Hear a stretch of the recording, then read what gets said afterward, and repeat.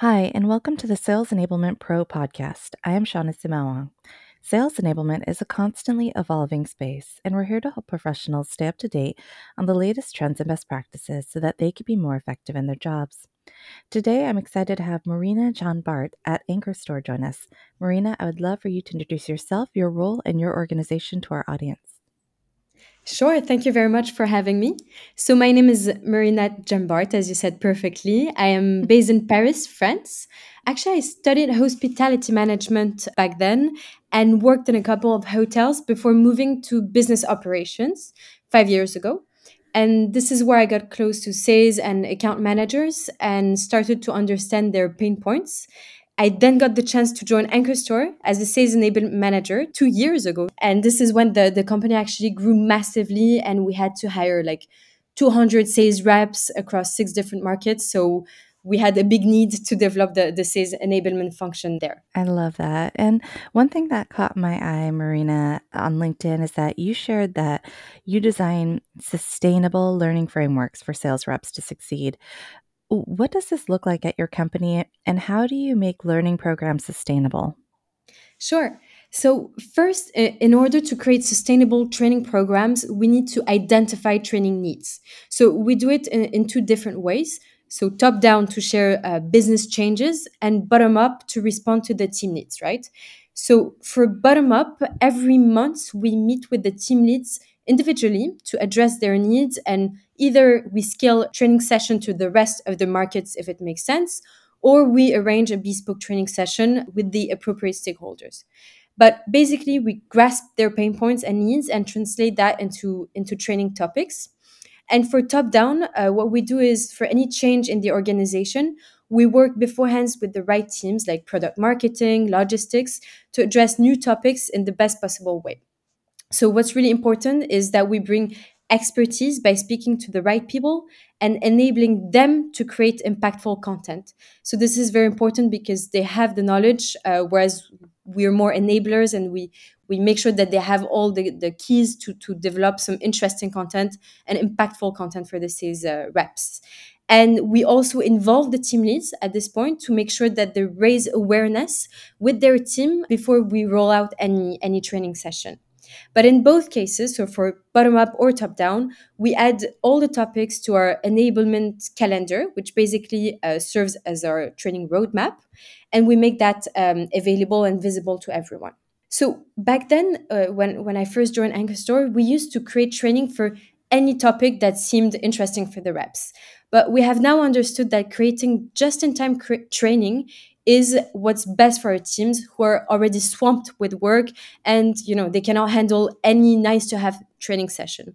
So they still exist and we share some interesting content to them, but we rather focus on creating training that has direct impact on their performance and that can help them solve their issues and anticipate change in the best possible way. So we have identified their needs. Now we need to define the training format, right? So we like to use our learning management system to deliver training, as for us, it's the best way to scale training and to capture results. We also do live sessions, of course, but we do that a bit less than online sessions. So for the online programs, we create one training path every quarter. So we have one source of truth when it comes to training, which is much easier, for the learners. And what we do is we use the training calendar that I was mentioning to populate the path every week or 2 weeks. And we make sure to address the topics that were either escalated as needs or that are related to business changes. At the end of each week, we report those results, the training results, to the managers and to the reps to ensure that they have, some perspective on their level of knowledge. And at the end of the quarter, this is really the important part, we create a recap quiz to assess everyone's knowledge across the teams.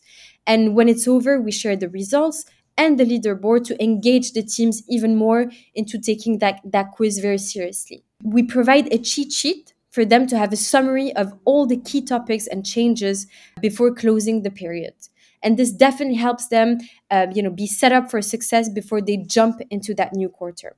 The quiz also aims at helping team leads identify coaching opportunities and set objectives for the next period for their reps. And the report is of course open. It's shared with the general manager so that everyone can have a good understanding of the team's behavior when it comes to training and quiz results. I love that. I think that that is a very thorough, end to end sustainable program. Now, you also partner with a lot of other teams around the organization. How Mhm. in particular do you partner with your L&D or learning and development teams to create impactful training programs? That's an interesting one. So we did not create programs together yet, but this is definitely something that we want to do in the future.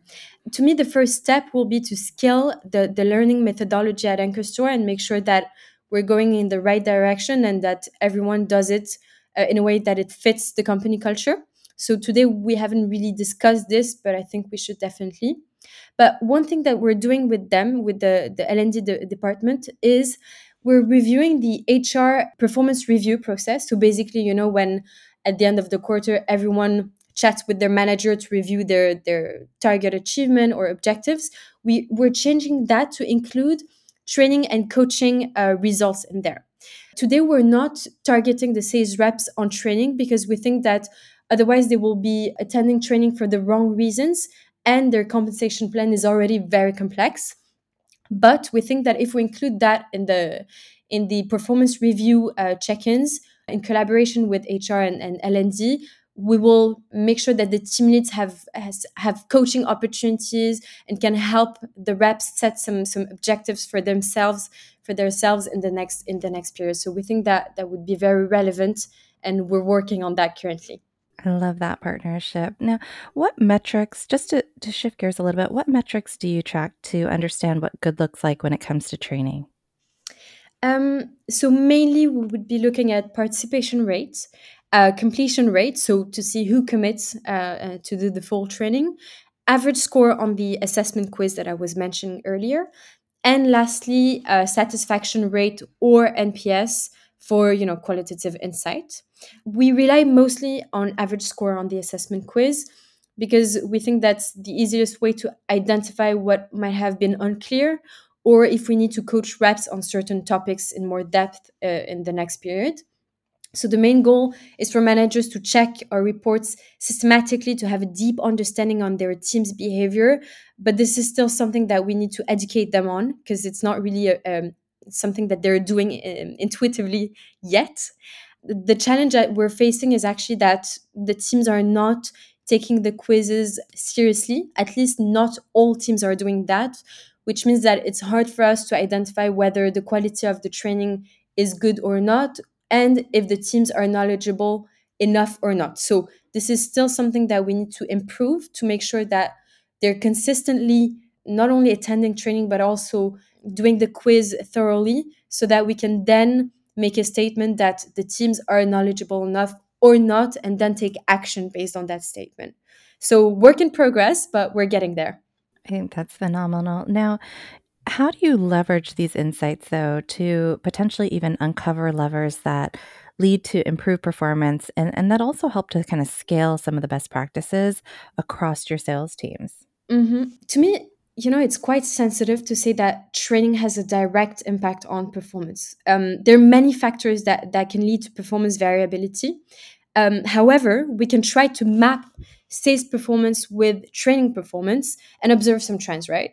So if we see that, let's say the reps that do the most training see their sales performance increase over time, we can assume that knowledgeable reps are more likely to perform.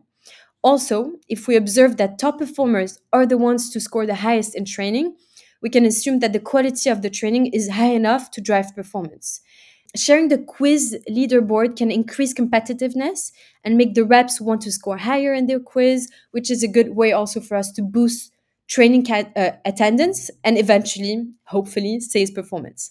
When we build training, we like to select champions, so ambassadors or champions, based on their behavior, their willingness to take side projects, as well as their performance in a certain field. For example, we recently launched the product champions, as we called. So we looked at performance in terms of product adoption, on certain features, etc., but also training attendance when it came to product training.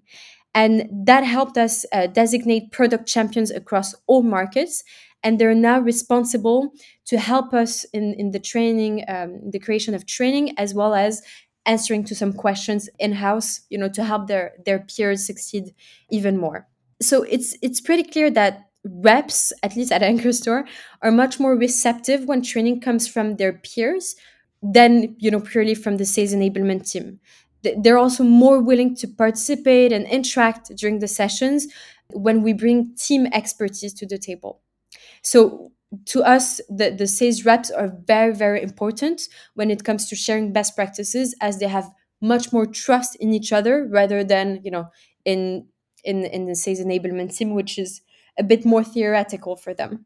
But we also leverage team leads to scale those best practices. So we make sure that they have some governance meeting, or at least that they see each other at least like every 2 weeks, so that they can discuss a certain topic, exchange on the methodologies that they use in their markets, or that one rep in their team is using and is showing results. And then we meet with them as an enablement support function to help them scale these practices if we realize that's something that could be very impactful. And either we standardize that process, or we include that in a training session, but we make sure to include the people that were at the origin of it at all costs, to make sure we have impact. I love that. Now, scaling the behaviors of high performers across the organization requires change management, which is another area that you have a lot of expertise in. What are some ways that you help reps anticipate and seamlessly adapt to change? When we create training with a champion, so like a rep that we've identified as our best ambassador for this training, we make sure that they share the outcome, they share the why, and give as many numbers, examples as possible, so that the other reps can include this in a concrete situation, and they can really adopt it as it's real, and it's not it's just a theory. So again, I would make sure that the experts are the ones speaking, are the ones delivering the training or the coaching session, so that it has much more impact. And I would also say that we need to coach sales managers to engage their team, to make them collaborate and exchange best practices. So my recommendation would be for team leads to leave the mic to one rep per week during the team meeting, so that they can share their best practice, their methodologies, and then the team can discuss all together to see how we could include this new method in the routine, how we can make the most out of it. And to me, this helps them challenge each other and open their minds to new methodologies or new practices. Using call listening tools to me is also great, as it can show them in real time how applying their peers' practices can convert a deal or remove blockers in a conversation. I think that's phenomenal. Now, change, though, can oftentimes be overwhelming for reps. So, last question for you, Marina. In developing training programs that drive change, how do you help reps maintain resilience? Yeah, that's a good one. So I would say there are a few things, right? Show them impact regularly enough. So, for example, since we've changed their pitch, how many deals have they managed to sign? Or since we introduced a new process, how their velocity increased, etc. So show them the impact, so that they get reminded why they're doing this and why they're constantly adapting to change. Make team leads coach them and shadow their calls to ensure that they don't forget anything. As we know, feedback is a gift, and I think it's a real support for the sales team to make sure that they're going towards the right direction. Celebrate the wins. So for teams, to discuss during the team meetings, team huddles, to make sure that they have some things to discuss, and again, be reminded on why they're doing this and why they're constantly adapting. And lastly, always, always, always put context around training. So us in the enablement team, but also them when they're they're coaching each other. Let's never forget to talk about the outcome and the why we're making this change, so that they know that in the long run they can improve their target achievement working like that. For example, we had a big shift of strategy at the beginning of the year, which involved many stakeholders such as marketing, product marketing. And for that big change, we had to create a boot camp because one session was not enough. And we made sure that we not only included the new pitch, the new content, the new processes, but also a very clear way for them to reach their targets. And this is what's most important for them. So to me, driving change management, we need to make sure that we create a real framework around what are the steps to nail their targets. And another tool, and last tool that we use for change management, is that we send weekly enablement newsletter in which we add all key changes of the business that they should be aware of. And so basically, we aggregate all info coming from different departments so that it's very easy to digest for the sales reps, and they have everything in one very brief email so that they can start their week with all the info in mind. I think that's phenomenal. Thank you so much, Marina, for sharing your best practices today. I learned a lot from you. Thank you. Thank you so much. To our audience, thanks for listening. For more insights, tips, and expertise from sales enablement leaders, visit salesenablement.pro. If there's something you'd like to share or a topic you'd like to learn more about, please let us know. We'd love to hear from you.